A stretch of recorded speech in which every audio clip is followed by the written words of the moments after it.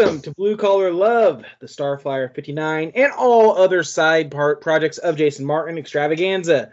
My name is Samuel, and I need a tragedy, a new dramarama, a hot toddy.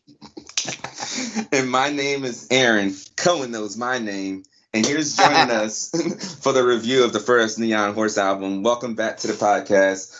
The rebel from Reno, Nevada, the one, the only, Mark Solomon. Oh, yeah.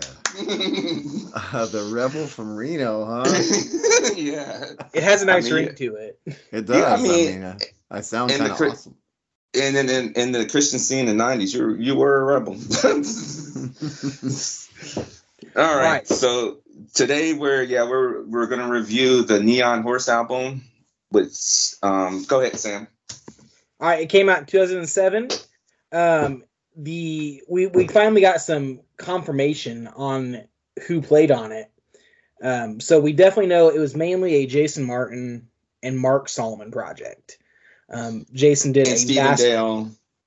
And Stephen Dale. Now, Mark, did Stephen play bass specifically, or did he do some other stuff on it? He did a lot of editing, when we were actually tracking, which is the way we make music is kind of crucial to that. But he didn't write any of the music. That was all Jason. So, there were just times when Steve would come in and play some bass. I'm sure he wrote a few licks here and there. But I think on a lot of it, Martin played all the instruments. But there were a couple of songs, where the bass line's a little more complex. And Steve's a funky dude, man. He can really, really play that thing. So I also here have Alex Albert on some drums, I'm assuming. Yeah, Alex, I forgot. Alex probably came and played some stuff too. Because Alex and Randy and Steve were all sort of tracking a lot with Martin back in the day. They would come over to his, what we called the square, and, do music here and there, make things, and make cool shit, man. That's what we like. Okay, I gotcha. And I'm curious, did you write the lyrics, or were the lyrics all Martin originals too? No, I wrote the lyrics. That was my job. I was going to say that. I was saying there's no way Jason wrote these lyrics. That's what I was going to say. Well, okay, so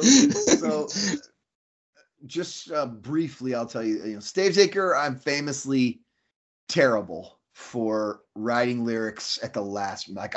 I will procrastinate for ages. On the first Stavesacre album, I had to redo at least one song in the studio because it was a disaster that I had never practiced before, and had to track it on the fly, the new one. So, with Neon Horse, I didn't. Stavesacre song that I rewrote the day before I tracked it and sang it the first time ever in the studio was a song called "Burning Clean." And a lot of that's an amazing song. That's crazy. I got man, what it is that if you think about it, especially when we tracked it, you got to remember, you don't track that stuff in the order that it actually comes out on the record. Some songs you do first and just they're more comfortable or whatever. Burning Clean, it was the first time I ever tried to sing on a record, be melodic, have a melody and sing.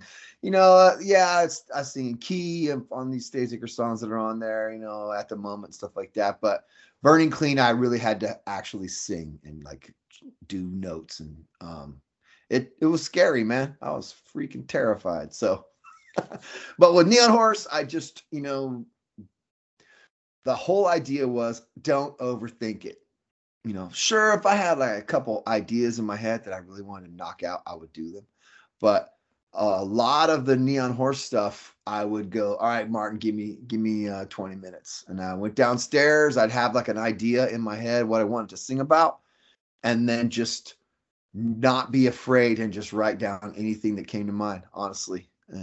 Of course, I'd tweak it here and there. It has to kind of make sense, but I wasn't going to, strangle the project for my art. I just wanted to make something that was totally and completely sincere and not overthought. So, which So in its own way conscious. is its own way of art. So So I mean, you know, stream of we conscious, demoed a right? lot of. What's that? Stream of conscious is what you were doing, writing. A lot, yeah. All Crazy Daisy, straight from the brain, no stop. But a lot of the songs, you know, they came from a certain era of my life. It was easy to write about, and you know, I mean, I'll go into it whenever you want to, but you know, it was easy to access that and kind of work it out on the page. Especially, you know, the music made me, I don't know, I dug it, and I would come up with these weird little voices and try to get Martin off of his, just to try to catch him off guard. So I gotcha. All right. Now another thing we kind of do with these reviews is me and Aaron will give our personal history with them. So this album I have a pretty decent connection to because I've mentioned this before. Back in the day, I was an avid reader of a website named JesusFreakHideout.com. They reviewed all aspects of Christian music, and this was happening to be one of the albums they reviewed. And I'm like, this is a weird looking album. It has cartoon characters in the front, and it sounds weird. And so I was walking through a half-price bookstore some years later, like, I don't know, 5 years later or something, and I happened to see Neon Horse sitting there. I'm like, I gotta buy this record. It's so weird looking. And it just kind of blew my mind. And I was like, this is probably the weirdest thing I've ever listened to, but I love it. And this was back in my straight-laced, if things weren't Christian enough, sometimes I wouldn't listen to them and stuff, and it still like just got me in a really weird way that I loved. And as I've gotten older, I've embraced all music, as you know, there's good things in all to find in all music. But yeah, so this album has a pretty cool connection to me growing up and getting more involved with the music I listen to. killer. Aaron, what about you? All right. Well, first of all, Sam, no, there's 3 forms of music that are complete trash. There's opera, straight up Renaissance music, and which I didn't know I hated until like yesterday, actually. And what's the other one? Maybe it's just those 2. Oh, straight up bluegrass. I like bluegrass, incorporated everything, but straight up bluegrass and yodeling. Terrible. Everything else, I'm with you, Sam. I highly disagree, but continuing. Yeah, we're going to disagree, right? Because you love being wrong. Anyway, I'd never heard of this project until we started this podcast 4 years ago. I didn't really get this album, I think, either until like a year or 2 ago. I bought it offline somewhere, probably Amazon, who knows. And yeah, I listened to it and I was like, what? This is the least Starflyer 59 thing that, because you know he has all these projects, but you can feel some Starflyer 59 and Bon Voyage, Brothers Martin, Crocodiles, different things. But this one, except for one song, I'm like, this is insane. And then, of course, I'm a huge Stage Saker fan. So on Tooth and Nail, Starflyer 59, Stage Saker, Joe Christmas, Javelina, and Foes Endure, like the best bands on those labels to me, on that label. And so it's like, oh, 2 of the best people from 2 of the best bands are going to do something. And you mentioned in the other the previous episode, yeah, this doesn't sound like anything Stage Saker or Starflyer related at all. Yeah. It's so bananas that not only you but Jason can continue to do different things outside of, you know, the wheelhouse. And so yeah, so I've just been introduced to this album from last year or 2. I can't remember what's time now in COVID. It's all been one big day, really. And so I've enjoyed it. And yeah, like with Sam, when I saw the album come, I was like, that's weird. And when I got the CD in the mail, which it needs to be on vinyl, Brandon Elbow, whoever needs to make this happen, make it happen now. The world needs it. I was like, wow, that's interesting. Because I didn't listen to it I just got the CD. I looked at the covers, like, okay. Now I looked into the linear notes with the words, and I'm like, this is weird. And then as soon as I hit play, I was like, whoa, what is this? Like, it's like this. It's crazy. I listen to weird stuff. I listen to like weird experimental stuff like Shoo Shoo. I'll listen to like Bird Sound Ray. Like I love weird music. And the weirder the better. Like it can't be weird enough for me. I can just listen to like a high pitch for 3 hours if you do it right. I would love it. You And and this Jeff is still- Ballou would get along just fine. Okay, good. I'm gonna contact him. But this is up there. This is so weird. And okay, spoiler. I love this album. All right, that's my review for this album. Killer. And we've mentioned the album art several times. We've talked about album art a lot on this podcast because we feel like album art is part of the product. It's part of the art form. Definitely. And you just see these three biker gang looking guys on the front. And I love with the circus on fire. Yeah. And like I said, I love the mythology this creates of this band formed from. Well, I love the bio that Tooth and Nail used to have on their website. It was like, out of the ashes of 20 bands, Norman Horse gathers all the refugees from these rock bands to help create something new and exciting. Do you have any stories behind the artwork on this, Mark? I do. I have a lot. I mean, Okay, go how ahead. long you got, man? How long? You All got? night. Go. So, okay, first thing, don't let me forget Bon Voyage, but so the album We won't. art, originally at the time that we were making this thing, I was spending a lot of time with some of my buddies back in Fresno because we were still living in Southern California, my wife and I, and I had really gotten into like the designer toy,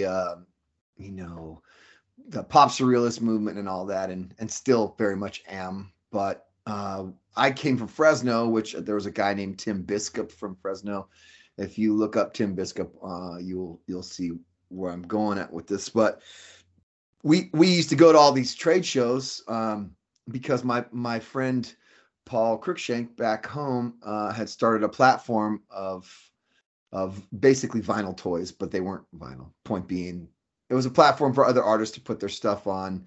You've probably seen the Dunnies and all that kind of stuff. Well, these were called Circus Punks, and one of his original artists was a guy named Crayola, who I was a huge fan of. And I mean, I wanted his artwork on this record so bad. And I asked him, when we were still kind of coming up with the ideas, hey, do you think you would do this? And, let's just say the budget was not really ready. So we had to come up with a different idea. And I talked to Ryan Clark. He was doing a lot of artwork for Tooth and Nail now. Now, of course, he's, Invisible Monster, and he and his brother are icons in the field. We talked on the phone a few times, and he just asked me, kind of what I had in mind. And, maybe we should do a photo shoot. So this buddy of mine, Scotty Diablo, he's just like a mover shaker type of cat in Southern California. He loved Neon Horse and said, I want to be part of this. It's let me know when you're taking pictures. I got something. So he had this photographer meet up with myself, Scotty, and this other fella whose name is going to escape me forever, who's like a bit actor. He was in Pirates of the Caribbean and stuff. Anybody that looked a little ragged, So Scotty at the time had this crazy long beard, and this other fella had this long beard. And then, I didn't have any kind of facial hair except for my gigantic mustache. So we dressed up in all these weird clothes and drove all around Southern California taking these pictures. Brief side note, after Scotty and his friend bailed, a guy ran into my car, and me and the photographer chased him down the freeway for a while until he disappeared. Anyway, so we put all these pictures together. And very Neon Horse. Speed kills. So we took all these pictures, and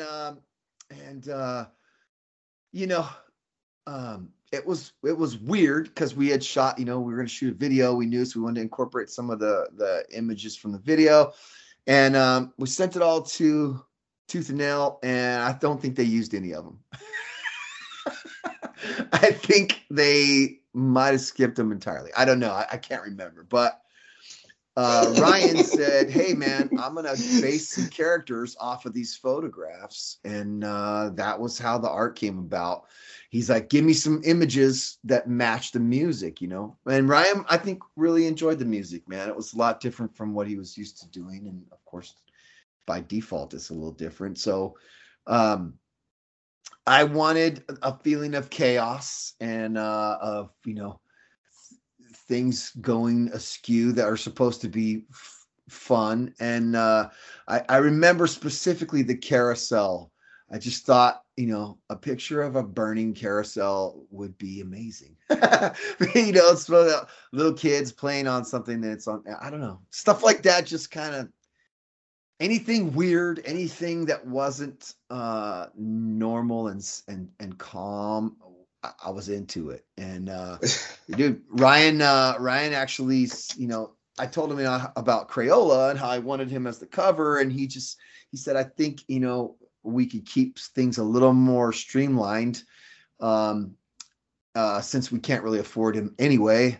So let me show you what I got. And he basically just threw down this very cut and dry AC/DC inspired Neon Horse logo, and plain black with the yellow writing. You know what I mean? Like No Frills album cover, and it was just so badass. So he added some other stuff later and everything, but really a lot of that art and a lot of the vision from it came from Ryan listening to the music and just sort of interpreting it on his own. And there you go, dude. Children on Fire. I thought it was a circus all these years. Children on Fire. Like a carousel. Little kids are supposed to play on the carousel, so we wanted a merry-go-round carousel on fire. I mean, no babies burning or anything. But the whole idea was to just wanted it to be kind of bonkers, a little off-putting, because the message of the record was that everything you think is so wonderful sucks. So that's pretty much. Did you want us to remind you of Bon Voyage now, or is that for later? That's for later. Okay. A little sidebar. Okay. All right. I say I kind of have my own idea of the philosophy of this record, and it ties into a little bit what you said. So we'll get there. We will get there at the end. Yeah. All right. I think enough preamble. We've talked for 18 minutes, and we haven't talked about one song yet. So let's do this. Let's do it, man. All right. So for this first song, I think I'm going to start off, then Aaron, and then you can tell us how wrong we are. That's a good way to start. That's a good way to start. Yeah, that's good. All right. So first off, we have, I think technically, I don't know if Tooth and Nail ever released it as a single, but the first song and the single, Cuckoo. Yeah. Exclamation mark. Cuckoo, cuckoo. So from the get-go, this song is just a shotgun of weird. It's a lean, mean 2 minutes and 25 seconds. That's the idea. Yeah, it's just a shotgun. I put in here the music is like if Oingo Boingo did something with Def Leppard. That's what it reminded me of. All right. Hey man, whatever.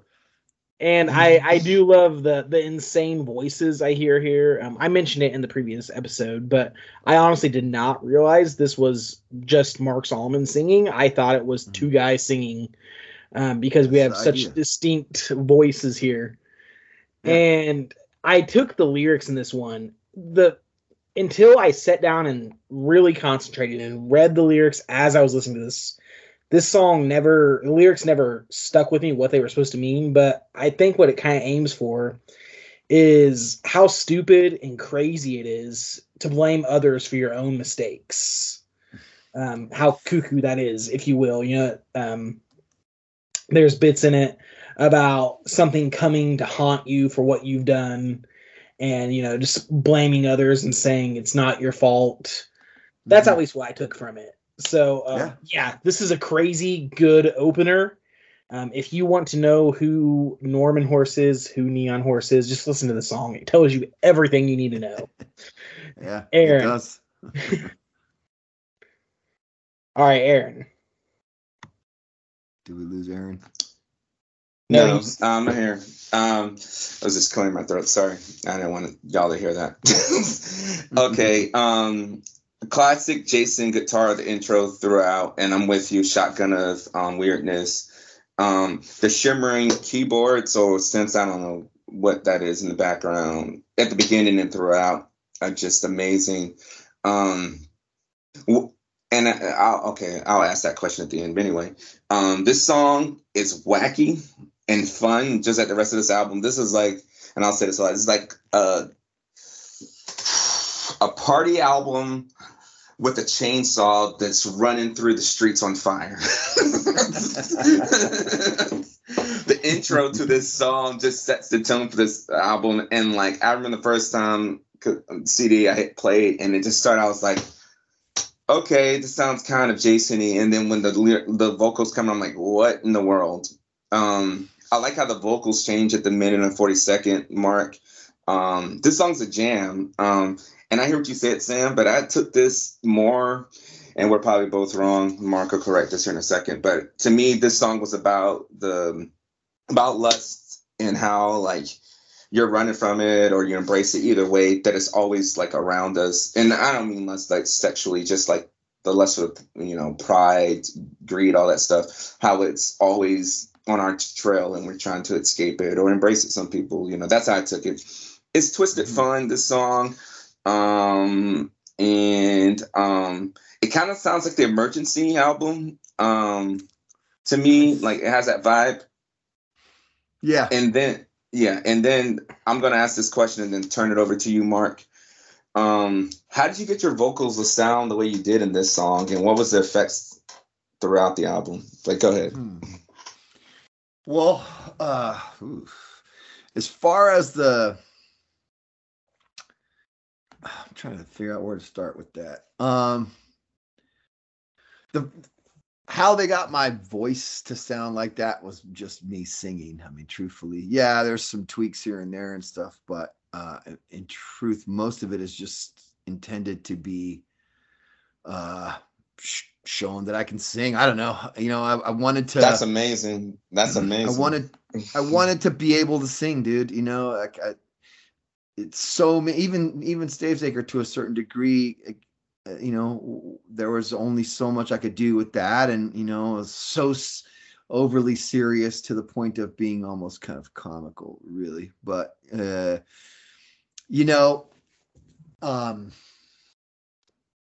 it's distracting me right now. I'm trying to think of the name of our producer because he's amazing and he did both records and he's so good. But okay, this is the idea. We wanted it to sound good. Like we wanted to sound like an old school record made on tubes, warm and biting. Everything was supposed to sound like a classic record, like an old Larry Norman record, I mean, all those old albums that Larry put together were so professional, and there was no Christian rock thing at all. He was just this guy making these incredible records. So we were trying to go from there, but we absolutely 100% decided to write a Christian rock album. Like we said, this is going to be a Christian rock album just because I'm not ashamed of my faith. People always love to make that something they don't know what they're talking about. I'm not trying to market my faith. So, how do you do that how do you make a Christian rock album without marketing your faith? Well, this was our best attempt, truthfully. And the song, it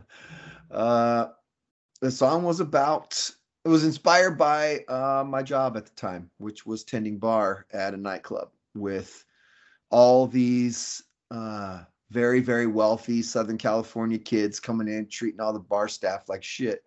And I just thought like every one of these people in here has it so good, man.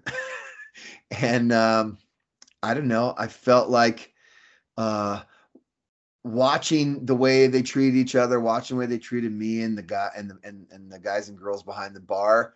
I wanted a relief. I wanted the release of my sarcastic mind, and so I put it down on a record. There's another song on the album that's more specifically about that group of people, but that was sort of the catalyst for where we were going with it. Like all the things that our society shows as something to achieve and to attain have major cracks, and we should just Norman being the sort of malignant presence decided, he wasn't going to let you hide all your bullshit, and that was really the record's all about calling it out. That's all. So okay, that made sense. So yeah. Cuckoo, if you listen to some of the lyrics, bands were always getting blamed for something that a kid did who was listening to the record. You know what I mean? Yes. Yeah. And it's like, nah, man, you raised that kid. Yeah. That's exactly. your kid. Yeah. Parents getting mad at bands for this song and that song. And like, no, man, we came after. Yeah. Your kid is who you made. And so, if you listen to that with this song, when you hear this song and you think of that, I think it makes a lot more sense, I hear that now. I'm looking at the lyrics. I'm looking at the lyrics now, and then I see that now. That makes sense.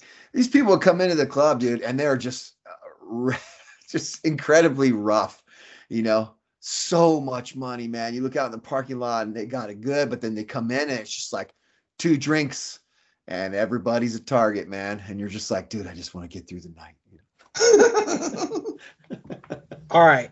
So while we're on the topic of this song, can you tell us about the music video? Yes. Was that you under all that makeup, and what in the heck was happening him. on it? It was him on that. It was definitely Mark under that makeup, guys. It's all. I'm the only one in there really that's a grown person. Dude, that was the most legit video shoot I've ever done in my whole life in any capacity. I mean, I did a pretty bougie one with Stavesacre for Uneclipsing. We got to do it at the studio where we tracked that. That was awesome. But this thing, dude, they flew me to New York. I met this filmmaker and his crew of like 30 people. They had sets, they had a projection screen, they had the whole deal. And they had little kid actors. I mean, everything. And the idea that I wanted to do was the whole point between Neon Horse. This sort of runs through both of the records with the 2 main voices. Yeah, there's a lot of other voices, but it's 2 main voices, right? It's that dipped in whiskey guy and then that silky guy, The dipped in whiskey guy is Norman, and that's the one who calls out your bullshit, The silky one is the one who's telling you, no, everything you're doing is fine, man. It's all good. Don't worry about it. Everything's fine. You've got to figure it out. And that was at least the initial stance. I don't know if that stayed consistent all the way through, but when it came time to do the video, we wanted 2 completely separate looking sets. So like one set was all white, with the big white circles around my eyes, and it was not a blackface thing at all. It was 100% about the contrast between 2. It wasn't blackface, no. Yeah. Well, it was funny because I come out of makeup in all white, but they made the if you look at the video, the eye makeup isn't consistent, and that was my only thing that kind of bothered me about it was in the all white get up, the black circles around my eyes were just supposed to be a little more stark, a little more distracting, and truthfully to kind of hide my face a little bit. And then with the jet black with the white circles around my eyes, it's just the opposing persona. Well, when I walked out of makeup with this all over my face, some of the crew didn't immediately get that. They thought, what is this dude doing? This dude is about to do blackface, which it didn't even occur to me until that moment. Like, it didn't occur to me until you just said it right now. I thought that at all. I didn't see that. I thought it was just like a negative, like a camera effect. I thought it was. Me too. 100%. So, you know, and the makeup, the hair, the hat, the clothes, everything black, is as flat as we could get it. All the, you know, you look at the set, everything in the room is either white or black. You know, it was literally meant to just be a stark image of contrast. And that was, you know, and I don't think they felt super comfortable until I came out in the white and they saw kind of the idea behind it. Because there was definitely a moment where people were like, what does this dude think he's doing? You know, is he cuckoo? And, you know, cuckoo? Yeah. And of course, you know, I wasn't doing a minstrel show or whatever. You know, that couldn't be further from the mindset. And then, you know, the running with the scissors. I mean, the whole idea, go back to the burning carousel. It's like, you know, an element of danger. What are you not supposed to do as a kid? Don't run with scissors. So the kids all have like fake knives and scissors, and they're running around with blindfolds on. We were just like, this is a literal translation of what you have raised your children to be, a bunch of lunatics running with scissors everywhere, you know? And wow. You know, all of the like the vintage footage and all that stuff. I just wanted images of chaos, you know, because that's what happens when you turn people into little monsters, you know. They leave a wake of chaos behind them. Side note, in the video, when I'm running in place and the kids are chasing me, I almost puked. Why? Dude, Why? I had to run in place for like a half an hour, man. Oh my gosh! I mean, dude, I used to smoke. I was a smoker at the time. I was dying. You know, like that was my idea. Let's do a thing where it's like I'm fake running in place, you know, and the kids will run behind me. It'll look so stupid and awesome. You know, we wanted it to look ridiculous. You know. So you came up with the idea. So the video was your vision.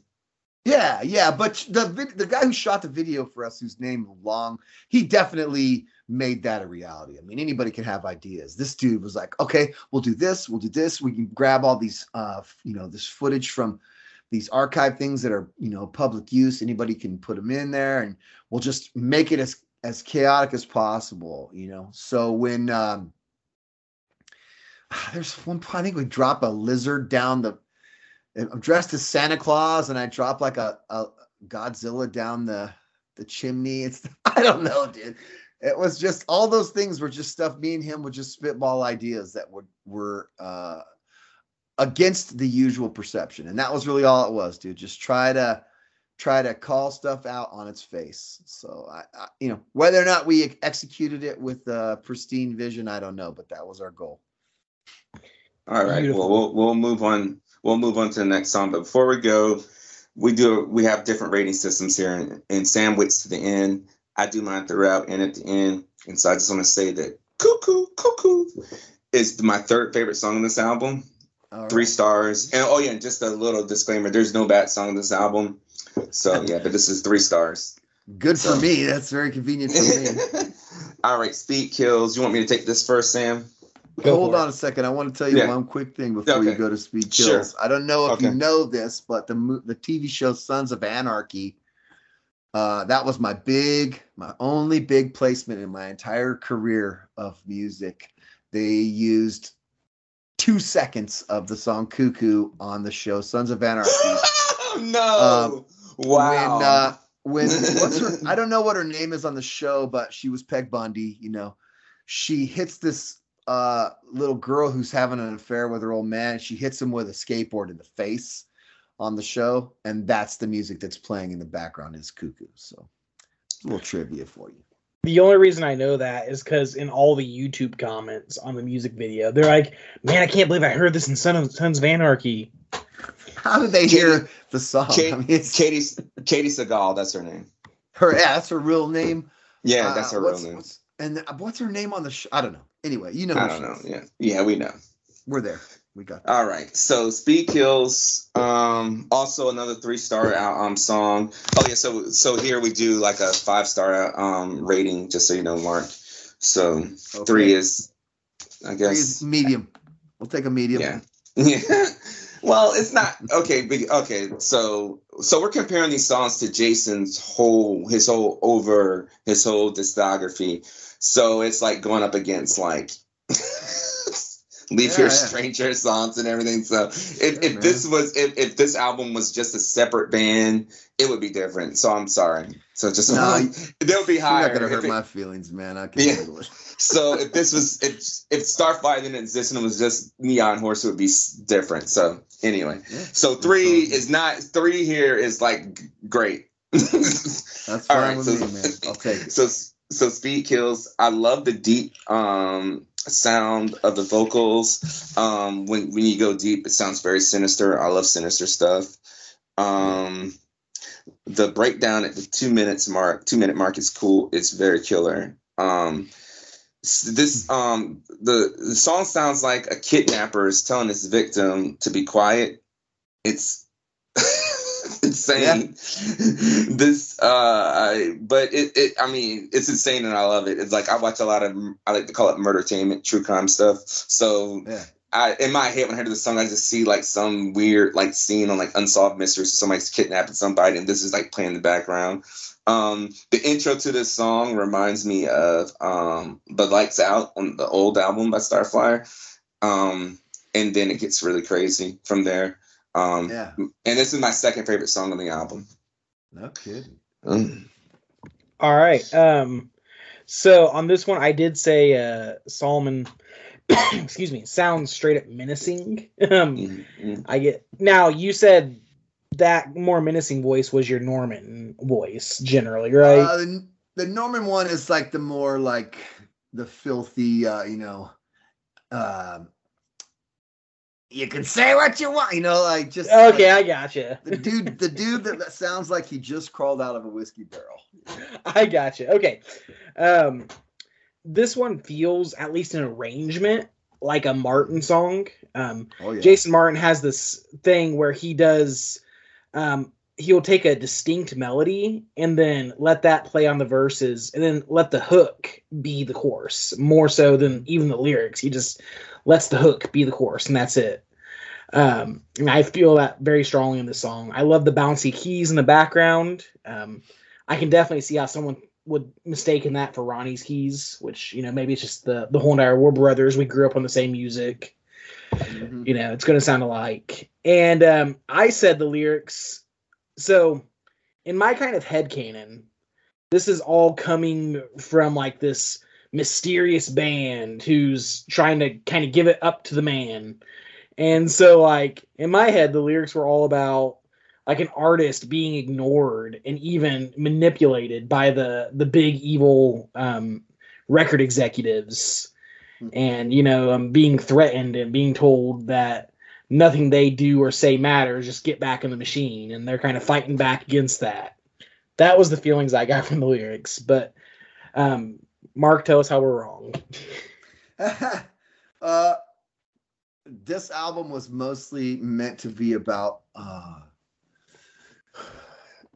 sometimes part of your own personality takes over, and you don't really have a say,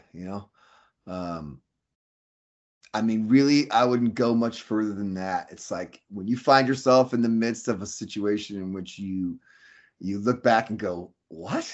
What was I even thinking? That's this song, truthfully. To me, that was what I was shooting for. Like, you don't have possession of yourself. You don't have it all figured out, man. You're floundering like everybody else. And I can tell you that menacing vocal was 100% inspired by a mutual favorite of ours. The band Sisters of Mercy from back in the 80s. They had a song called Lucretia, My Reflection. And we talked about it one day as being one of the coolest, creepiest songs ever. And that was really kind of the inspiration behind that personality on that song. I don't know if you're familiar with it, but I'm not, but it gives me I'm always down for more music to look up. So you need to listen to that record. I'm too old. I'm too old for new music. I can't do that, Mark. No, you need this in your life, man. Lucretia, My Direction. Oh my god. Hey, Sam. Before we go on, can you guess what my favorite song on this album is? What would be your guess? Think about it as we go through. All right, we'll get there. We'll talk about it. All right. Okay. Mark, why don't you kick us off from this next song? I know, but I just don't care. I know, I just don't care. So, okay, J.R. McNeely, boom. Oh, it's killing me. Oh, it's killing me. It was completely taking me out of this. Now I can let it go. Wait, so he was the producer for this album? It says produced by Neon Horse and mixed by J.R. McNeely. Yeah, but J.R. is the one who gets those sounds. We'll get into it a little bit later. There's one song in particular that you should definitely know about what happened in the studio. But yeah, McNeely made this album. He took what we did in Jason's Square, which is quite literally a square shed with music tracking ability inside of it. He took it. Well, that's what it is now. It was a bedroom. He took it and turned it into what it sounds like now. I mean, it's beautiful, dude. I think the production on the record is beautiful. Okay. Now that I can keep my sanity, I know I just don't care. It's like one of my favorite songs that we ever wrote. I know it was one of Martin's favorite songs on this album. The whole idea was, I was tending bar like I told you. And I didn't. You get these moments when someone would come in and they were just too schnockered to keep their act together, and they would spill their whole life story, and no matter who was sitting there, they had to listen to it. You know what I mean? Like I'm behind the bar and some salty old bugger comes in and he starts talking all this stuff, and whoever is sitting next to him is screwed for like the next 45 minutes. Good luck getting out of this conversation, But then my idea was like, maybe that guy has really seen some stuff, and maybe you start off not wanting to hear his weird ass story, and then like in the movie version of it, it would be somebody, the bartender and the staff around there like, oh, here he goes again. And then, as the guy's describing these events of his life, you just kind of drift off into the actual living out of his life. And then by the end, everyone in the bar is sitting around him listening to his conversation. And that was the vision initially of it, I don't know, man, where the lyrics came from was that I tried to make that a reality. These dudes always have stuff to them that's more layered than you would think. The old booze hound that comes into your bar. It turns out he's got this crazy life story that you would have never figured. But what did you think? People don't come from nowhere. So, and I happened to be listening to a lot of Leonard Cohen at the time, so I thought, wouldn't that be amazing if this dude was like a friend of Leonard Cohen's or something? I hope that makes sense. That makes more sense, because I thought it was a reference to the Coen brothers, like the movie makers, and I was Nope. Oh, Sam. That's all right, bless your heart. Like bless your heart. I take it, man. I take that. Like he's sitting there and he's having this crisis. You know what I mean? His old lady left him. He's down on his luck. But you don't really know what I've been through, kind of story. You know what I'm saying? Like that's just where it was at. And, that makes so much more sense than what I was hearing. Johnny Cash would write these songs, dude, that were they're these whole stories, and he didn't do any of that stuff. He didn't do any of those stories. He never shot his wife. You know what I mean? But I love that. I always love that. Like that. Paint this picture of this life and see what you can do with it. You're a creator, create something. So that's Absolutely. what we did. Have you ever? Go ahead, Mark. No, go ahead. Well, I Mark. was just going to ask if If you've never heard the song "Famous Blue Raincoat" by Leonard Cohen, that was sort of an inspiration here. This whole narrative that was so layered, and you're like, I cannot believe that that a human being wrote these lyrics. You know, Gotcha. I absolutely do not consider this song to be on that level. I'm trying to make the reference like, Gotcha. hey man, I know Cohen. Okay. Well, I'll go next. Is that cool, Sam? Yeah, how about it? Okay, so this is another 3-star song. Again, that means great here in this situation.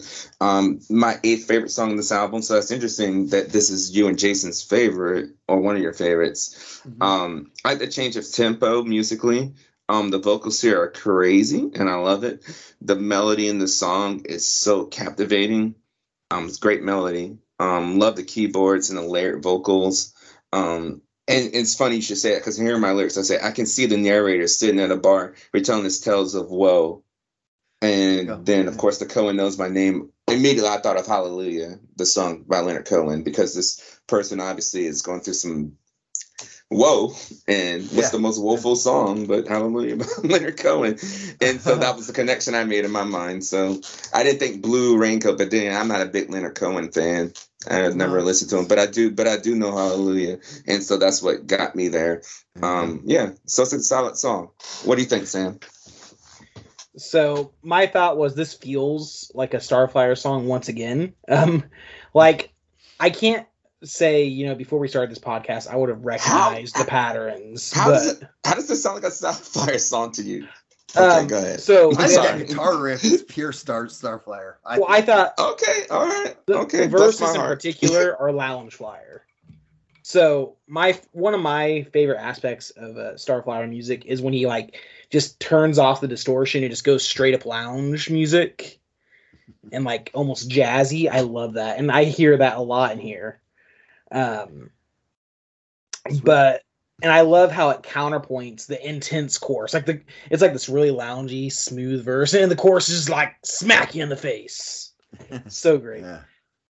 And if you hadn't told me you did all the singing in this, I would have swore that was Jason's vocals singing Mr. Cohen and Me and You, Bartender. It just sounds so much like him. Maybe but it's definitely me. I agree, Sam. I did too. So it's funny. I think this is a great song. It just kind of continues this album going at 100 miles an hour. And the thing I dig about it, man, is that I feel like, Speed Kills and this song together. We always, we talked about in Speed Kills, we talked about like a clown car driving off a cliff, when it comes to your emotions taking over your life and you making bad decisions.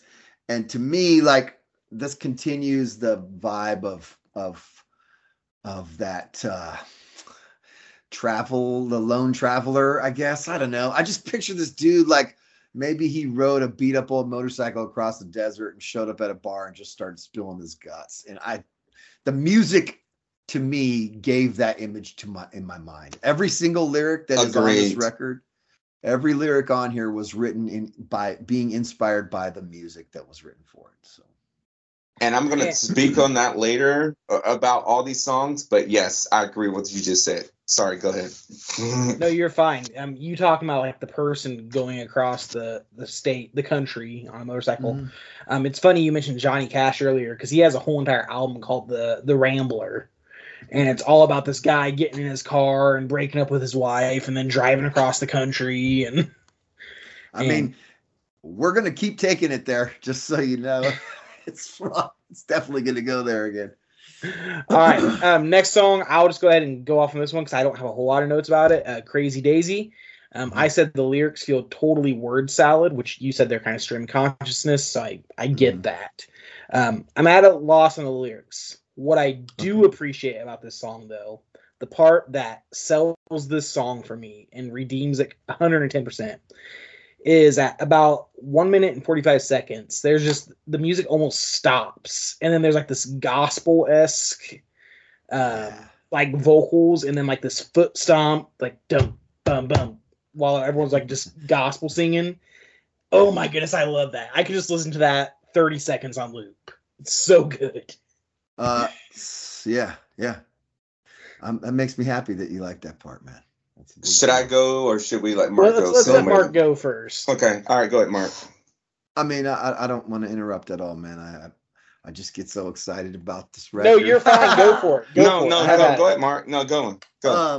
So I mentioned McNeely, and this is why it was bothering me that I needed to come up with this. So, okay, McNeely and Randy Torres were in the studio when we sent the reels to them, and I'll touch on that again for sure. Wait, really quick. So you said real. So like you did analog recording for this? Oh, I mean, that's just an expression. I think. Okay, I was curious if you guys had like old analog equipment. Never mind. Continue. No.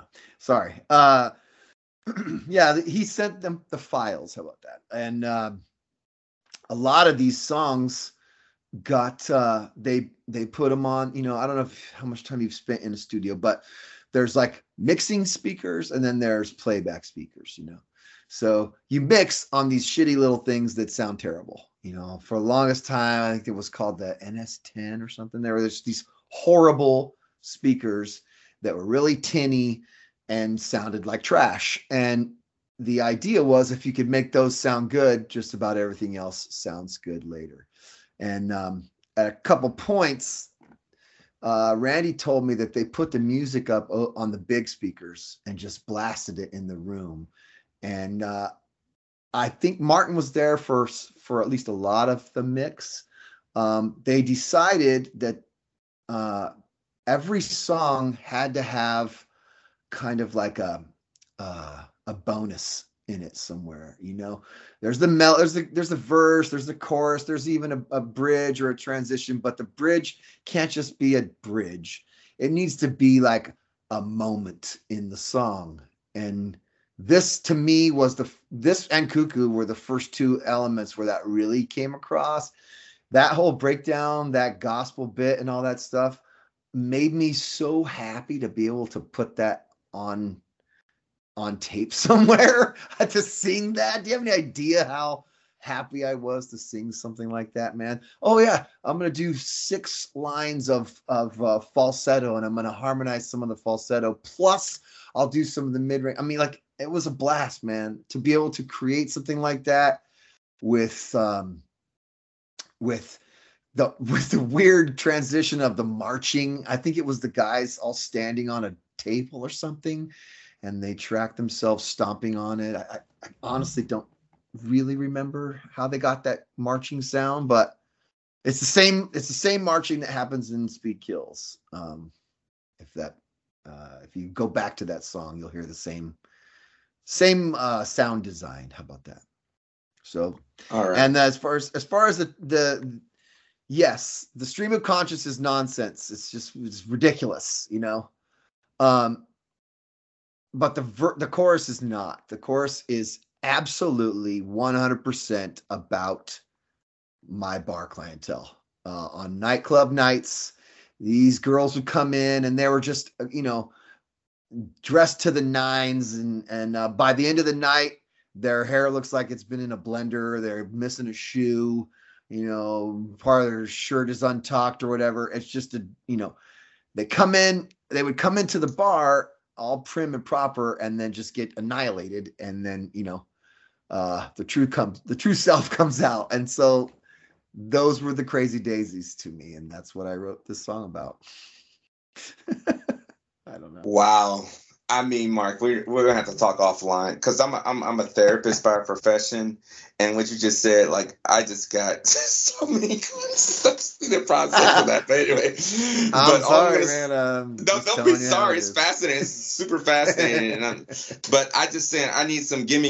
I need some jibba jabba backstabber. I need a crazy daisy. I need a dogga saga Hiroshima. Yeah. Because all night long the talk is just not. It's just.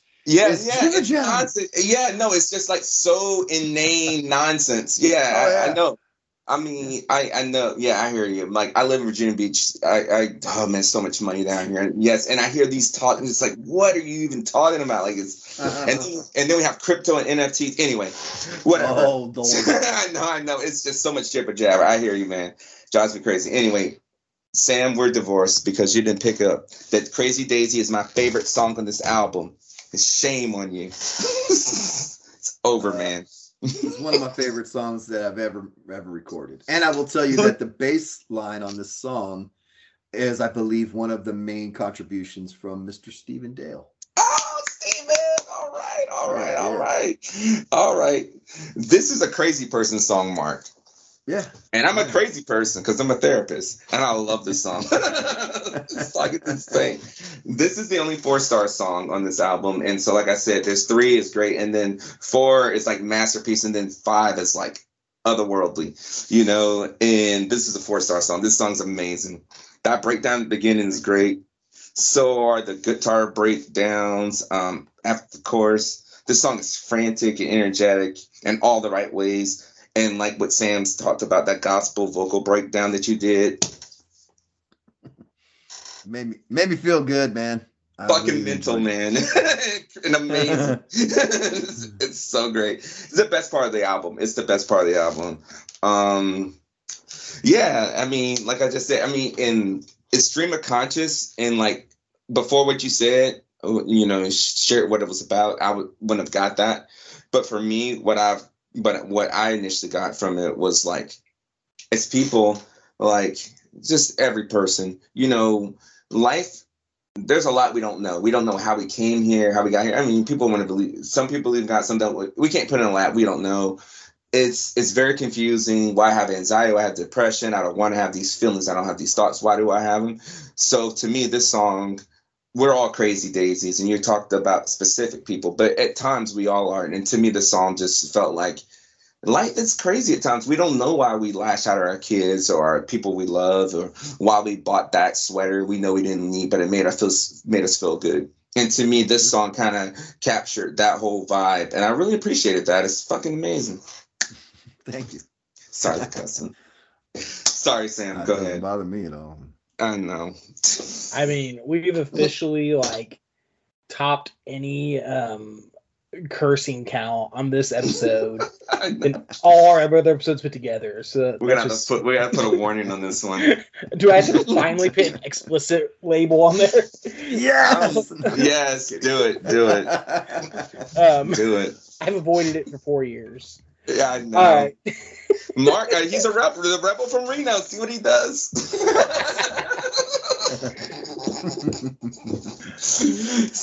All right. I don't even know what's happening anymore, Sam. Go ahead. Take control. Speaking of language, because I'm like a total Captain America. I'm just like, yeah, I'll prefer it. But either way. And I'm Deadpool. And I'm Deadpool. So. Kick, you're asking for it.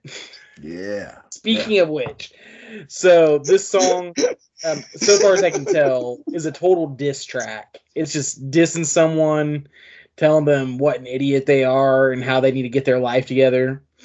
And once I'll kind of give my final thesis on this at the end, at least how it speaks to me, because I know art speaks to people in different ways. But I wrote, it's a creative workaround of using a cuss word. Because this is, like you guys said, a Christian rock record on a pseudo-Christian record label. And like especially, this was right at the tail end of stuff actually sold in physical stores. And those stores would freak out if there was any language or anything suggestive on the records. So this was an interesting way to work around that while still getting the idea across. But also, for such an angry-sounding track, this is like surprisingly smooth music. Like it creates this wonderful dissonance of, it reminds me of, you know, when your parent talks to you, especially as you get older, and they give this, I'm not mad at you, I'm just very disappointed. That's totally what this song sounds like. So yeah, it's, sometimes you're just asking for it. Aaron, what do you got? The sludgy feel of this song sounds so good. The vocals in the chorus are so soulful. The most soulful performance outside the gospel performance. It's a nice contrast from the cuckoo bananas vocals during the rest of the song. So it's like, again, like you were saying, the different vocals you were trying, it's definitely evident that there's different vocals going on. And like Sam said too, I thought it was different vocalists too, but it's just you. This and that's just freaking amazing, really. I don't know how you do that. This is my fourth favorite song on the album. The bass is brutally thick and so good. Is Stephen Dale on this one too? I don't remember. Probably. Okay. This was and this is one of the longer songs, isn't it? I think on the record. No, I don't. There's two long ones. I think this might be in around the 2-minute mark or so too. But this is my favorite song title on the album. Like Sam said, kick your asking for it. What did Jason think about that song title? Do you remember? Oh yeah, I mean, we do everything together, so that's all I'll say about that. Okay. Yeah, I don't name anything without making sure that we like it the same, But there's a lot of history on this song, dude. I mean, the kick you're asking for it thing is a direct callback to Larry Norman playing around with those types of wordplay moments. And, I actually edited myself. There's a line in there where I say, I'm the horn, not the bull. See, it's supposed to be, I'm the horn, not the bullshit, but obviously we can't say that on Tooth and Nail Records. I personally think cussing's funny, so I don't care. I just don't. Yeah. I don't think it's of any value whatsoever. The song is actually probably the meanest jam on here, probably, but it's a declaration of who Norman is. He's the loosest of cannons. His whole idea is to be the cat among the pigeons, and to rattle people a little bit. And he's just saying straight up, it's the end of the world. Everything is falling apart around you. You can cling to all this crap if you want, but the truth is what's most important, and I'm not gonna let you get away with it, So that's really the very complex thing, and it's sort of trying to own all the disses that have come to me and to the collective artist who's trying to just paint a true picture, and then they get hassled for it. And I'm not talking about cancel culture. I don't give a shit about any of that stuff. I'm saying when a person puts art out there that's confrontational and makes people uncomfortable, folks tend to call them pretentious or whatever. And, I don't care. The whole idea is I love what I do. That's what he says. I'm the monkey in the wrench, and I love what I do. There's nothing you can do to stop me from being this person sitting in your church, being all prim and proper. I'm almost a preacher's kid. So it's basically a preacher's kid come to life, And this song is 2 minutes and 36 seconds. So yeah, that's how long it is. Imagine a preacher's kid who knows the real deal, what's really going on, and the world is ending around them, and everybody's panicking about all the stuff that doesn't really matter. You're just trying to strip the facade. That's really all the song's about. There's a line in there though from one of my old bosses. He said he said I was ugly as a mud fence, and that's what that line is in there. It was a direct quote from my boss, who is no longer living. Oh no! Oh yeah, man, he was a real piece of wow. So there you go. All right, moving right along. So Aaron, why don't you kick us off on Go Stop? All right, so a while back we had Ronnie Martin on to help us review the Brothers Martin record that him and his brother did, Jason. And he talked about that Dead Man's Zone of albums. And on this album, for me, this happens a little earlier. Normally it's around like if it's like a 12-track album, around like 10, 11, whatever, or 8 is when that happens, where it's just like kind of filler, not stuff. On this album, these next 3 songs for me are the filler. So, so starting off, yeah, so Go Stop, 2.5 stars, which still mean that's average. And I'm in that. It's my 10th favorite song on this album. The vocal harmonizing here is pretty rad. In the lyrics, it reference. I mean, it's at this point on the record, and I'll elaborate this later. But it kind of it's samey, you know. There's not a huge diversity of sounds here, and so this song falls into just another song on this album. But there's a reference to the Fountainhead book. And Sam, you mentioned earlier another song I can't remember right now that sounded like Starflyer. To me, this is the most Starflyer 59 sounding song. It gives me like I'm the Portuguese blues vibes. But Mark, could you talk about the Fountainhead reference? Sure, yeah. I mean, this was probably one of the last songs we wrote. And I think we wrote it because there's a part in the song we just really wanted to put into a song, and I'm gonna have a hard time sort of recreating that, but there were a couple musical elements that we just really wanted to see in a jam and see if we could make it work. And it was the Fountainhead reference and all that. I'm not an Ayn Rand fan at all.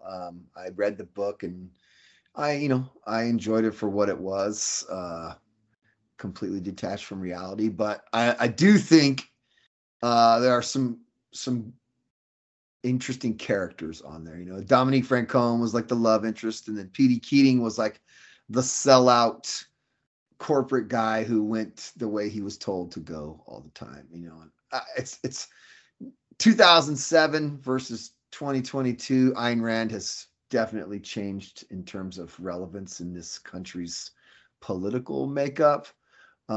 I wasn't trying to reference Ayn Rand as much as I was referencing the characters in the book. So, you know, Dominique Francoeur, she fancied herself to be so high and prim and proper, and Petey Keating was this kind of sellout who thought he was, you know, doing all the things he was supposed to do, and in truth, he was just, you know, running his life down. And the idea being, you know, you think you're one thing, but you're another. And gotcha. Okay, you know, that makes a lot of sense.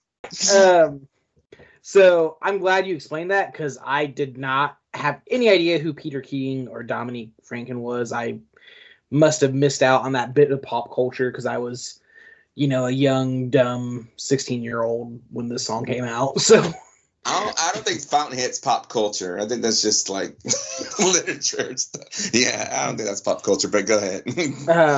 This is the classic big and loud 70s rock song, though. It gives me The Emergency vibes. Like Enemy Ship, The Emergency, the Atlantic album that never was by Jason Martin and Company. I know what it is, yeah. Yeah, this gives me those vibes big time. Mixed with like new wave, which I think is very much this project's bread and butter. Loud 70s rock with new wave. Mm-hmm. I said the lyrics, and I think this is kind of what you were saying a minute ago. They deal with the idea of mindlessly following the crowd and just obeying... Mm-hmm. Doing what you're told, and just being, you know, a lemon, as it were, right? And so yeah, I don't have much more to add, honestly, because you guys already did awesome. So what I will do is move on. And Aaron, I disagree with these at least these next 3 tracks. I think are some of the best because so I have an ongoing theory, and I don't know if Jason Martin does it purposely or not. I have no idea. But each album has a trilogy of songs, about 3 songs that seem to thematically flow into each other very well every time. And for this next 3 songs, I'm calling this the Seduction Trilogy or the Seductress Trilogy. And On this one, it's once again enemy ship vibes, but it's almost like a body 70s rock that it's a take on a woman who takes men, uses them up, and kicks them out. Kind of a flip on traditional narrative of men who take up women, use them up, and then kick them out of their lives. And either way, it's that emotional detachment of just using something for your own carnal pleasure and then just kicking it out of your life. And a lot of times that sadly is people. And as another layer, this is a good metaphor, and I don't know if this is what you guys are going for or not, but it's a good metaphor for things like sin, drugs. Take your vice that's going to tear you up. It feels really good at first, but ultimately it sucks you in, tears up your life, and then just kicks you to the curb, and you're just left there, vomiting on the floor. And yeah, that's this song for me. Is all about that. Okay. Aaron, what do you got? This song's 100% rock and roll. Let it fly. Let's just jam. Party music. Perfected. I agree with you too. More in was it emergency enemy ships? I can't remember. Which was no one could decide what the title was, so yeah, the emergency dash enemy ship. Okay, so very the emergency-esque lyrics, and I don't know if this was a Kurt Cobain reference, but the lyric "burn bright and fast" because burn bright and fast because he said it's better to burn out fast than to die. Whatever, I can't remember, but that struck me as being a Kurt Cobain lyric. And again, this is on and you're right, Sam. Not only does Jason do trilogy of songs on albums, he also does trilogy of albums, which you've famously documented on this podcast. And this is probably my least favorite trilogy, so I'm not going to waste our time. 2 stars, The Bathroom Wall. So, Mark, am I right about the Kurt Cobain lyric? And then what's the Jones Hall of Fame about? This is funny to me, man. Well, couple things. First of all, I want you to know the only reason why I'm doing this is because it's so far removed from the time the music was made. I like people to try to let things turn into what they want them to turn into, and I'm always afraid I'm going to disappoint them when I really tell them what they're about. It's like people sometimes have a much more elaborate view of what I've written than I actually have, and I feel like a jackass because I'm like this simpleton. But I accept, especially with Jason Martin lyrics, I accept that I way overthink it more so than he probably ever does. It's just and then yes, I probably blew that a little bit just because at the very beginning I said a lot of this stuff I didn't want to overthink. But this song, I'm afraid I'm going to have to shake y'all up a little bit. This is the very first song we wrote. This one and one other one we wrote at the same time. And this was the first song, though, where we thought we might be able to make an album. And it is about a bar in Santa Monica called Jones that we used to go to after we played at, and by we, I mean Stavesacre. If we went to a show or played a show at the Troubadour, you could walk over to Jones pretty easily. And the first time I ever went in there, we went and got some dinner and all this, and I go to use the restroom, and I go into the bathroom, and there's hundreds of pictures of girls flashing their boobs in Polaroid photographs, laminated and put behind a plastic protective sheet. And that was the wallpaper of the room, were all these pictures of all these girls flashing the camera. And the first thought in my mind as I'm standing there peeing is, what if you walked in here and that was your kid on the wall? Like what? That's sad. Yeah. That's my daughter, dude. you know, Oh and my gosh. I thought, what the hell? What is happening here? And you know, it's all these chicks in there, you know, they're in various stages of intoxication and you know, or otherwise. And I just thought like, geez, man, you gotta keep something sacred, don't you? You know, like somebody could see you tonight if your picture's in here. And I couldn't let it go, you know. And I just sort of pictured this, you know, kind of bad girl who, you know, she thought she had it all figured out, and the kind of dudes who just take advantage of those types of people, you know, and how it's just like this cyclic thing. It just goes on and on and on. And eventually you end up on the Jones Hall of Fame, and there you go. There's your song, dude. And she comes late, but she comes at all. That's what she said. You know, well, I wasn't going there. I'm saying, you know, like that kind of like I'm entirely too ahead of the curve for you guys. If I show up, I might show up. You know, people who say they're gonna come to a party and then they just kind of blow it off later. Oh yeah, Okay. that sort of thing. It's like that kind of shallow, no real connection to humanity. And then, you know, yeah, here's a shot of me with my shirt, you know, and just like, and it's this there forever on the wall of this freaking bar. And so that's it, dude. I mean, it's not super complicated. Yeah. And I don't know if I mentioned this. This is my 11th favorite song on this 12-song album. No kidding. Okay. Yeah. I like it, dude. I dig it. I like how it's like... it's still good. That's still good. It doesn't mean it's bad. Yeah, no, I get you. I like that I felt like it was it had a really good pace. Felt good. Yeah. You know. And I'm just going to keep going with my head canon because I feel like all that stuff you said still fits into my personal themes. So I'm going to be delusional here. I dig that. I'll accept that, man. All right. Aaron, do you want to kick us off on this next song?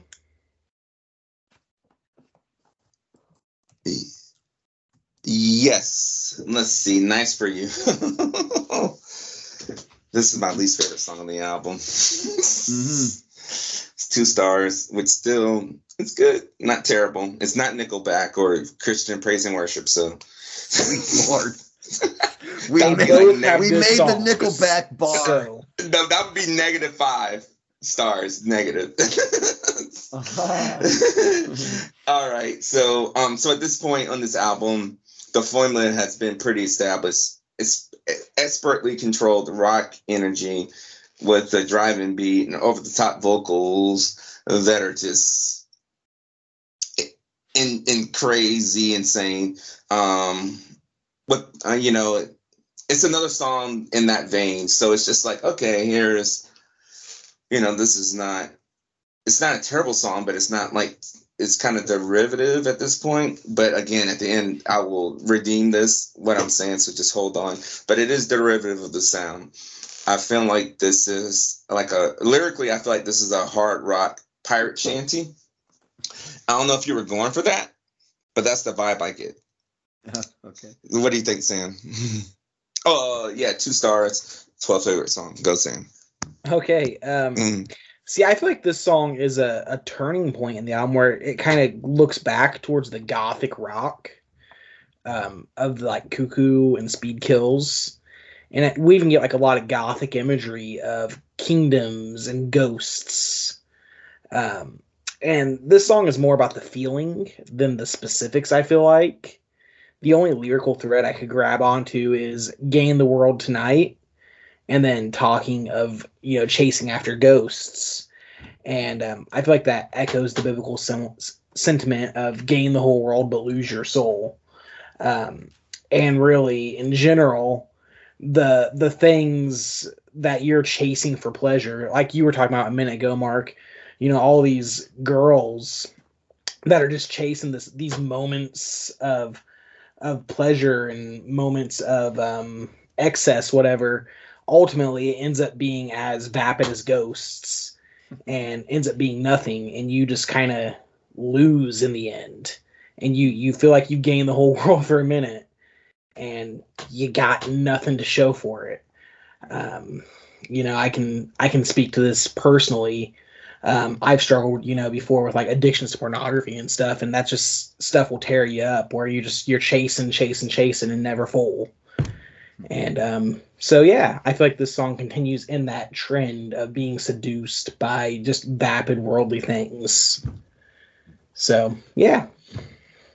I mean, I think you're pretty close, but again, anytime on the record where I'm talking about something like this, every one of these songs, yeah, I've talked about the people at the bar and all that stuff, they're still all meant to be me. That's why there's two personas. It's like I'm a hypocrite, I am a hypocrite.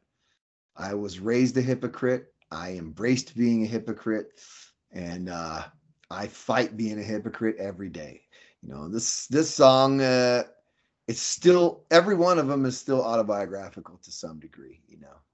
Every fault is owned, but I will tell you, this is the other song. We wrote this and Bathroom Wall at the same time, and the reason I couldn't remember, but I the lyric where I go, "Hey man, I got nothing." That was one of the first things that Martin asked. He was like, "I want a song with a break where you just say, 'Hey man,'" And yeah, I think that part's hilarious. There was no real artistic merit there. It was literally, I just want to hear that. I think it'll be funny and sound weird.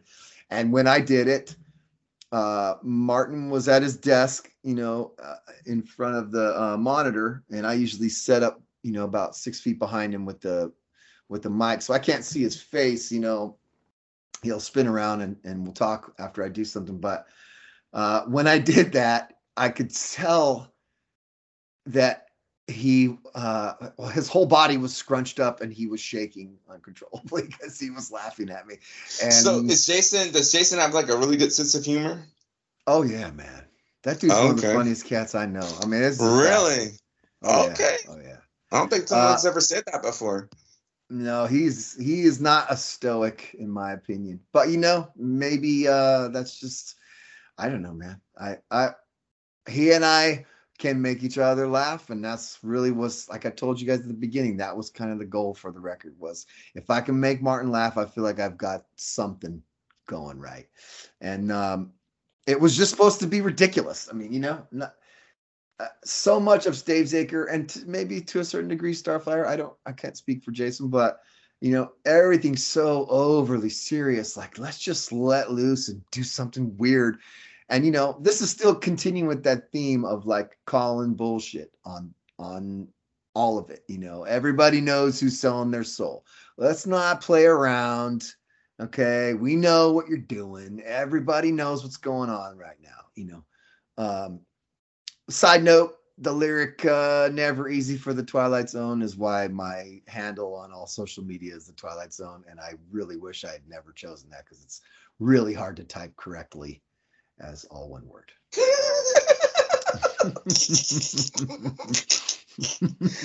All right, cool.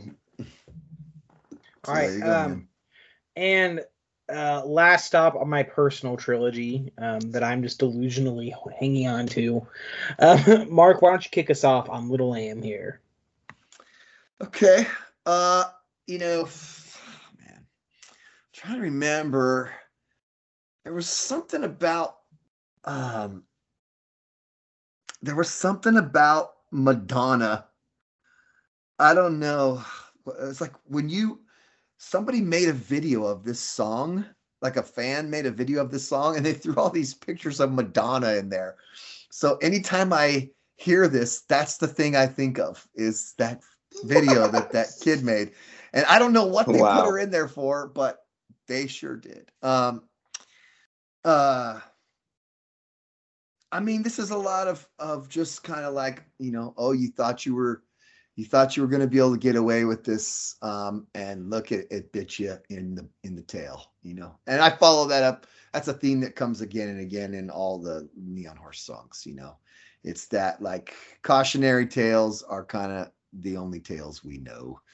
But I do have a cool little story about this song if you'd like to hear it. Always. There was this song has the laugh. Okay. Okay, I love that laugh, and I'll talk about it in a minute. But go ahead. when I did that, Martin was not ready for that at all. And we wanted it to sound insane, you know. At one point, when they had the files at the studio, Randy told me they turned this up and soloed the laugh and spun it around the speakers like in a. I think it goes like, you know, if you listen to it on 4 speakers, I think it might actually go around the room if you hear it that way. Wow. I'm not sure, but I know that they did that in the studio. And just imagine walking in there and hearing that blasting. No music, just this ridiculous thing. And it was just all, you know, I just pictured like somebody who kind of got lost along the way because they thought they had it all figured out.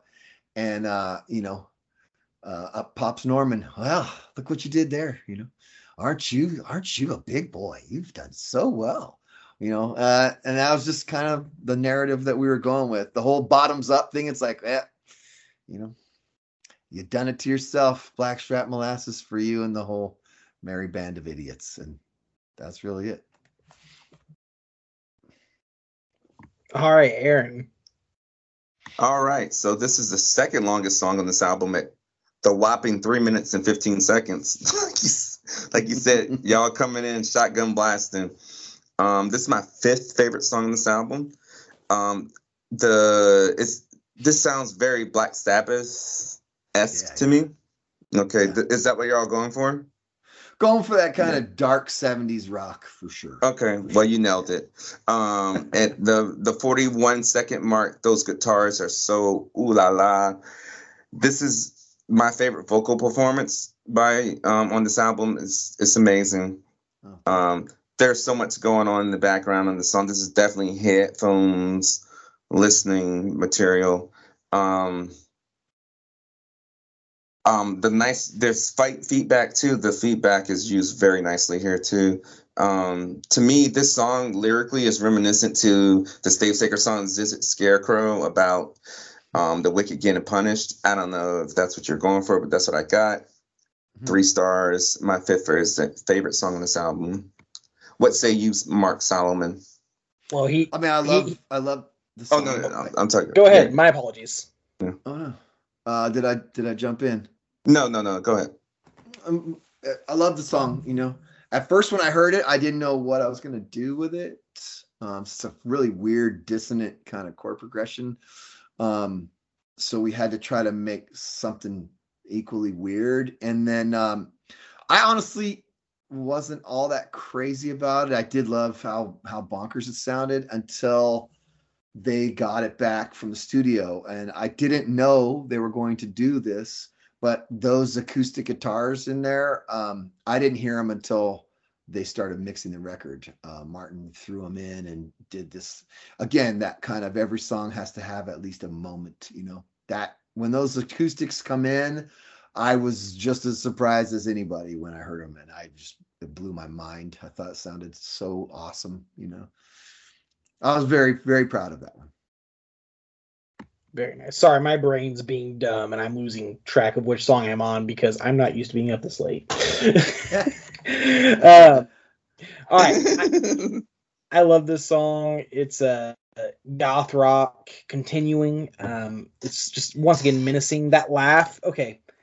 I don't know how much you guys watch like old cartoons from like back in the 30s and 40s, but there's this one specific one I think of where it's like a fable of a king who just laughs at ghosts, and he has a very distinct laugh he does, and that's what this sounds like. And it cracks me up, and I love it, and it's awesome, etc., etc. That laugh just makes the song for me. I feel like this one is pretty straightforward and kind of ends out my fan theory on trilogy on this, where we have a wolf in sheep's clothing that once again eats you up and spits you back out. And I think everyone's been there at some point with a temptation or addiction, etc. So that's how I look at this song. Yeah. it's not completely incorrect, man. I mean, honestly, it's just you chase some little, will-o-wisp and find yourself in a place that you did not want to be, and you know, well, look at you. It's just kind of the vibe. Now I have this Gotcha. image in my head of like Norman Horst being the deranged evangelist coming through churches and just being like, "Look at all you guys." More like the one who comes and reveals that the deranged evangelist that's been there for 3 weeks is a thief and has been fleecing the church blind. That's kind of the idea. Totally honest. I see Norman Horst as Johnny Cash did a song with U2 on their Zooropa album, The Wanderer. I don't know if y'all have heard that song, but Love that song. to me, yeah, that to me is how I see Norman Horst. Cool. Anyway, so moving on, Pretty Face Divided. I'll take this one. 10th song on the album, my 6th favorite song on this album, 3 stars. I call this Pretty Face Divided and Face Stacked from the Starfire lyrics. Just stand up, I'll stack your face. I don't know. I just go there automatically. Sorry. I think this would have been a good closer to the album. It wraps up the album musically and lyrically, the musical and lyrical themes nicely. Lyrically, they talk about toxic love, fast living, regrets, punishment for bad choices, all that stuff. And I think that this would have been a much better closer for the song that actually closed it. And that's all I got to say about this. All right. Well, I'll very quickly go through this one. Oddly, this song reminds me of the Daniel Amos track, Tidal Wave. I don't know how much you've listened to Daniel Amos, Mark, but I know Jason's a huge fan. I get it. I get it. I never really listened to them, but they were definitely, everybody used to talk about that band when the Crucified was still around. Daniel Amos was one of the first really influential bands among Christian kids making music. Yeah. Terry Taylor's a legend. He's a legend. Mm-hmm. Well, yeah, and Martin and Terry Taylor, I think, were friends for some long time. Yeah. So in this song, instead of the cause of approaching doom being unclear, it's clearly your own hypocrisy and double life causing issues for you. And, this goes back into your whole entire theme of calling it as it is, right? So all these lies you have, this wonderful web you put around your life, it's coming for you. And not only is it going to hurt you, it's going to hurt all the people around you. Everyone in your circle is going to be damaged by this. And gosh, if that's not a reality people need to hear, I don't know what is. Sadly, I feel like the music kind of falls into that 10-11 slump where it starts blending together in my head a little bit. Yeah. But that doesn't make it a bad song. Yeah, it's, this was a late one, if I remember correctly. I think this was one of the last ones we wrote. And I like the way the song moves. I think the rhythm is outstanding on the jam. But yeah, it's a lot. It's more of the same kind of. I don't do metaphors specifically too frequently, but in this, I took like just your own ego as a woman, as a love interest, I should say, and your love interest being two-faced, and you finding out, you realizing that you're it's not what you were hoping for. It's not about any specific person other than my own self. Last Ride of Miss Meteor. It's like that whole burn bright and fast, but it's really, I can see it in the girl on the wall of Jones, but I see it because it's me and I recognize it very easily. Hopefully that makes sense. It does. It makes perfect sense. Like, it's something I was going to say earlier when we were all giving our interpretations of Norman Horst. Mike, is Norman Horst just a mirror you put up to yourself? Is that what it is? Pretty much. And you see the worst part of yourself? It's like you mentioned old cartoons. I always loved the little angel and the little devil, that to me. Yeah. Maybe not as literal, but it's definitely something to it. All right, well, let's wrap this up. We got 2 tracks left. Yeah. So Horsey, this one it has a nice Martin guitar solo, around 1:40. Yeah. Always happy to hear a guitar solo. Other words, though, like I said, track 10 and 11 on this, don't just blend a little bit, chug away, do what it's supposed to do. And I know that's when you're trying to like review an album all at once. That's going to happen for me personally. However, the lyrics on this seem to be the band's thesis statement. You know, we're just going to do things our own way, what we want to do. Thank you very much. Like, Pretty just much. deal with it. And I especially love the line, "I'm slightly absurd, but not crazy." And I love that line so much. Yeah, I'd say you nailed that right on the head, man. I mean, it's a statement of who we are and where we're coming from. The guitar licks here hit so hard. I love the power chords. They thump.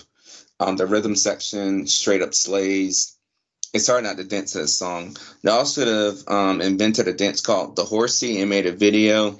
It could have been something. I mean, in the age of TikTok, it's not too late. Well, you're right. You're right. And you mentioned one lyric for me, Sam. The best lyric here is, "You ain't pretty and pink. You're kind of scary." And to me, that's my type of girl. I'm like, that's my girl right there. That's my wife. Yeah. 3 stars. This is my 7th favorite song.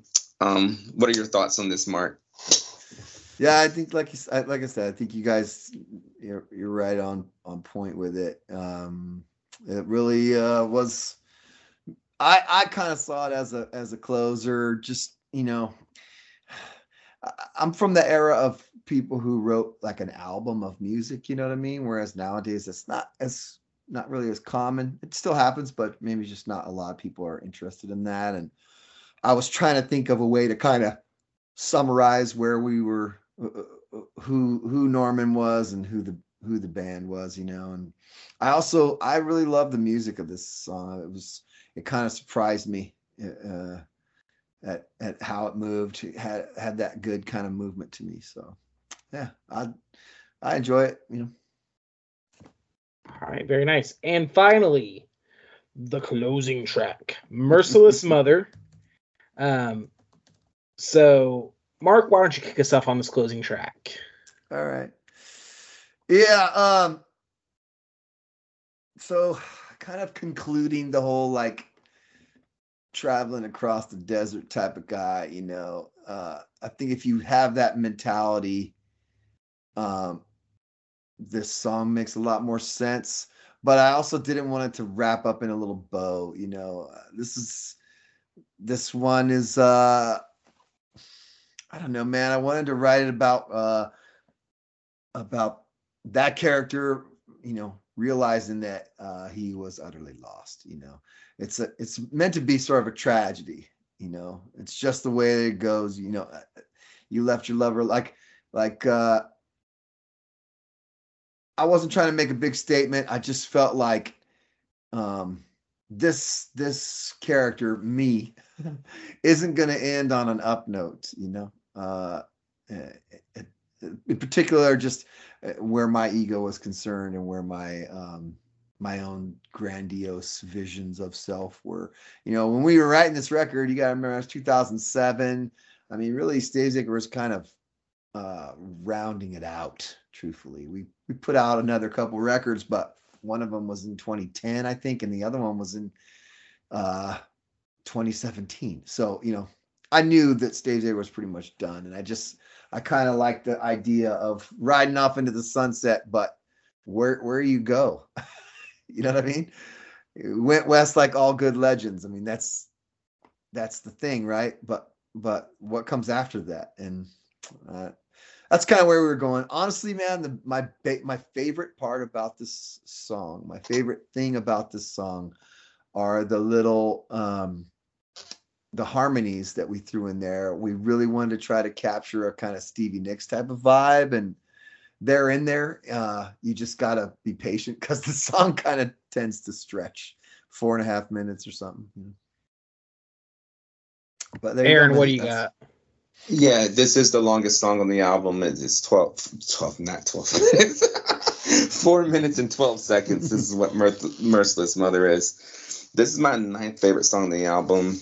For me, this is, I get killed for this all the time online, but the song In the End by Starflyer is on the Gold album. In the context, it gets to a point where it's a great sound and it gets repetitive. And so Merciless Mother is in Indiana territory for me, because it's not. I'm gonna be all over the place on this song. I'm sorry. So, and I don't even know how I'm gonna end up on it right now, because this song just baffles me so much. So we'll find out together. This is gonna be a revelation for everybody, including myself. So overall, it's a good song. The vocals during the outro are amazing. So beautiful. I don't mind that this is a closer, but I think Pretty Face Divided would still be better. I don't know. Sometimes with Jason, he either finds a perfect closer or like completely misses it, in my opinion. But I'm not a musical genius like him, so I'm probably wrong. But the Luau slide guitar at the beginning makes me think of the beach, and like I listen to a lot of Starflyer music at the beach because I live here in the beach. And 2 minutes and 10 seconds, it's the best guitar solo on this album. So good, dude. It's weird. I don't know, man. Like I don't even know, man. I don't know what to give this song. It's my 9th favorite song, but it could also be my 2nd favorite. I think musically, it really didn't need much vocals, in my opinion. And in all honesty, I think the music was just. But I think the vocals are the best part, especially like I said at the outro. I mean, but then the luau guitar is really good too. I don't know, man. I love that. Yeah. No, I don't know this song. I don't know. It might not even. I'm not. Let's just wrap it up. It's such a confusing song. I don't know, man. I'll tell you this. Just for so you understand how continuous the whole idea was. When I put the line down for Merciless Mother, I almost killed Jason. I got the desired effect. Okay. It's so ridiculous. I mean, it just sounds ridiculous, I'm glad you didn't kill him. That's good for all of us. So anyway, so I guess we'll wrap it up. You want to go first, Sam? You want me to go? What do you want to do? Well, first I got to talk about this song that you're wrong about. Oh, I'm sorry. I'm sorry. I do this all the time. I'm sorry, Sam. I do this to you every episode. Well, see, just like your company, you're wrong about this being a bad closer because it's a perfect closer. Bless your heart. Oh my God, this guy. So first off, I wrote Star Country 59. Jason is no stranger to kind of putting country licks into his indie alt rock. He does it a lot on Everybody Makes Mistakes and Leave Here a Stranger. And once again, I thought this was Martin vocals. So good job, Mark Solomon, like just hitting those vocals. You trick me every time. After that pseudo country opening, though, the track takes on an epic feel worthy of a closing track. And like I like what you said about, traveling through the desert. This even reminds me a bit, Aaron mentioned earlier, Wonder by U2 and Johnny Cash. And I find it interesting the album ends on the failure of an artist. I totally picked up on that. A song is all about failure, and then you're coming home, crawling home, all chewed up and spit out by this world. But then it kind of hit me. That's the point. That's the entire point of the album, in my humble opinion. So, Merciless Mother is a great closer, and that just leads me into my feelings on the album overall. This album, it focuses so much on sin and its consequences. And it's definitely weird. Like it's 50-50 between being weird and not taking itself seriously and still saying, hey, everyone, including myself, like, three fingers pointing back, we all do some messed up crap. We hurt each other. We hurt ourselves. We really shouldn't do that, guys. Something you said in our previous episode, Mark. What if you could just be kind, right? What if you could just be a better person? And this album's just kind of calling that out, and I love that. Like, it just, in its own weird way, it's calling you out on just how you should try to be a better person and not get so caught up and the lusts of the world, as it were, that you end up hurting everything around you, including yourself. So, music, I give this a 2.5. So I have a whole entire different rating system. I have like 9 potential points. Music is worth 3, lyrics is worth 3, overall is worth 3, and combined it can make up to 9 points. So music, I give this a 2.5 out of 3, which is like, this is really good music. I love this music. If tracks 10 and 11 didn't start blending so much for me, it'd be a 3. Lyrics, I give this once again a 2.5. I think there are some cool hidden gems of lyrics in here. So kudos to you, Mark, for writing some really killer lyrics with, I think, a consistent theme throughout 12 tracks. Yeah. Which I love albums as full stories. In my opinion, the best albums tell you a story, much like a good movie. I would hope so. And overall, like, what's the X factor in this? How well does it hold up? I give this a 3. This project deserved so much more than it got.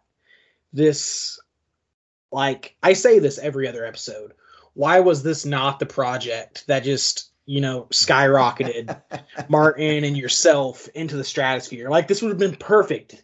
Like, that no one even had to know who you are. Just this mysterious band with some killer tunes. So 8 out of 9. I love this album. Thank you, man. Thank you. Appreciate it.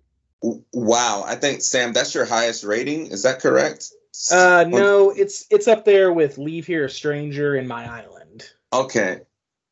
You gave My Island an 8? Do I remember that? I did, yes. Oh my God. I hope I said bless your heart when you said that. You gave it an 8 too, but that's neither here. Did I really? Oh. No, I did not. No, I did not. Bless my heart. No, I'm about to go back and listen. No way I gave My Island an 8. Oh my God. What are we doing here? Well, that's high. An 8. He's giving this an 8. Wow, that's high. Yes, we have different rating systems. Normally give like 4s and 5s. He does regularly. And he's right some of the time.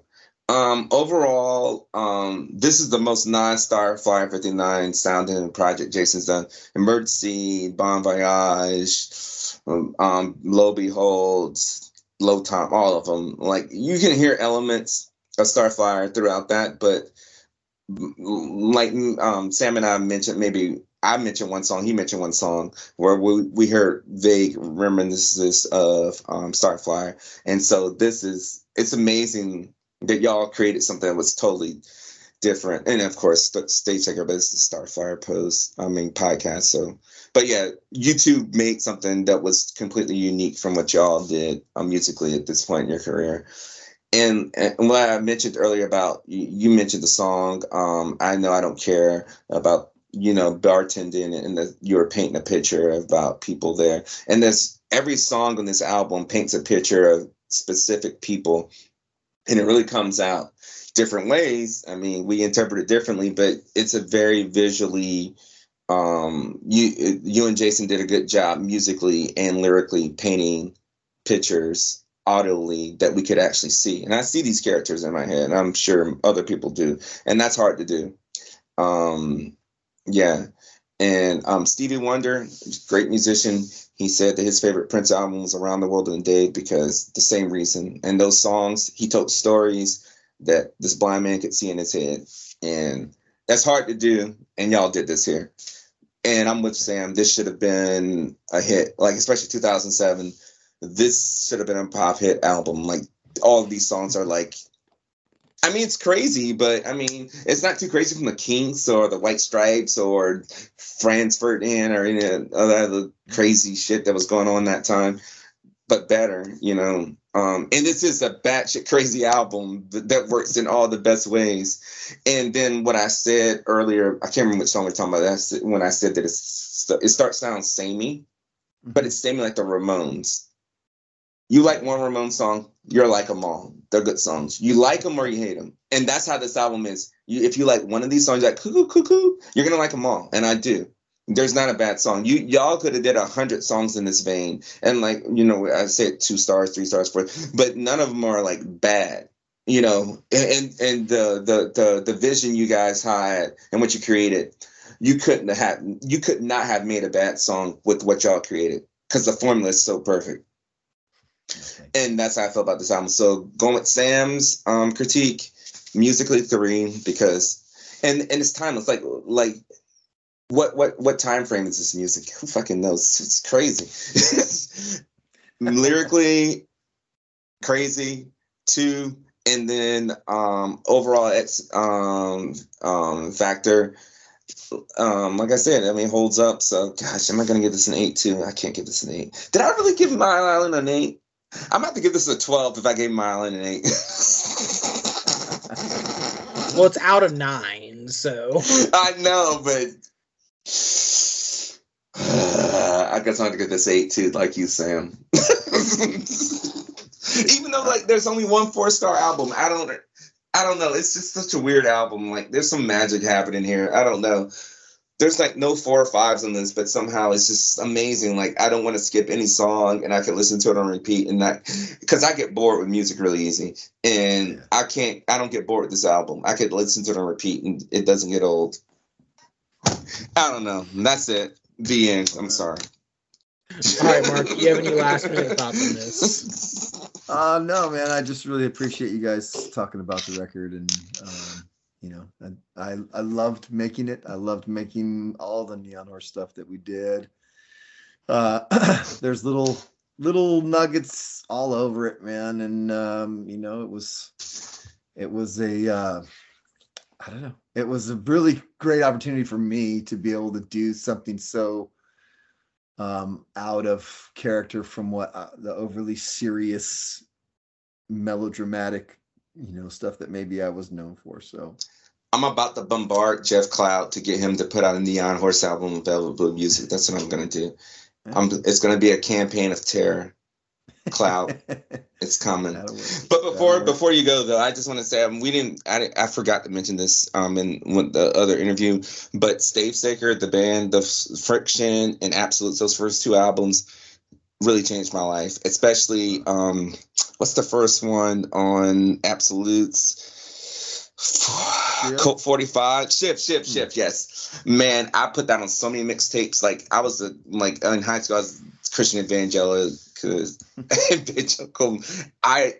So many people in Virginia Beach heard that song. Like Shiv and The Heart Taker by Starflyer was on, and what's that Joe Christmas song? It's an instrumental, whatever. It's on North to the Future. I'm gonna kill myself.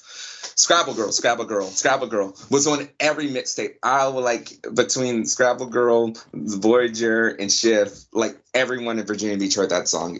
Those songs were amazing. And you said that the lyrics were serious to the point of being comical. I took them as heartfelt. And Burning Clean on Friction. And anyway, I'll stop. Anyway, so thank you so much. It's been a dream listening to you. Your music has changed my life in so many ways.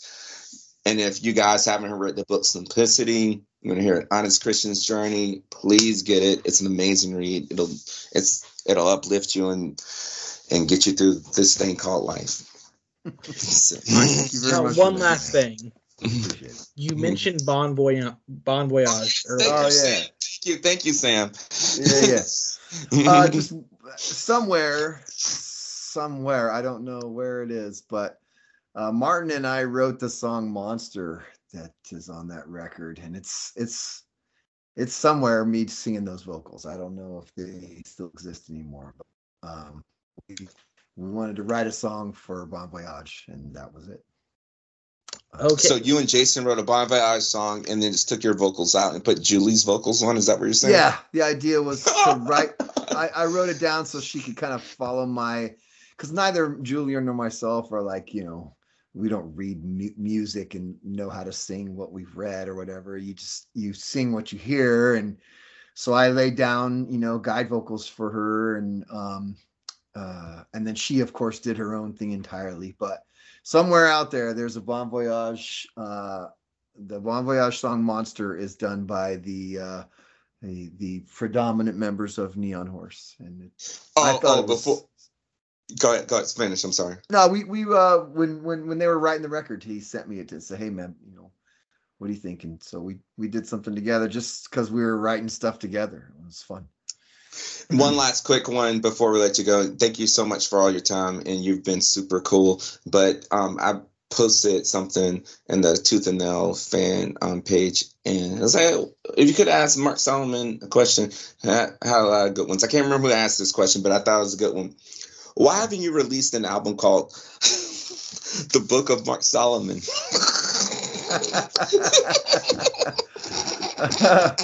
I don't know. Because I can't play anything. It would be a very short book. It would be a very short book. All right. Well, Mark, thank you so much for indulging us, hanging out with us tonight. We've had a blast. As always, guys, thank you everyone for listening to us. Once again, my name is Samuel. Thank you, gentlemen. I appreciate the time very much. And I'm Aaron. Y'all take it easy. And as always, this has been a Brothers King Media production. Cheers. Thanks, Mark. We appreciate it so much. Thank you, man. You guys are great.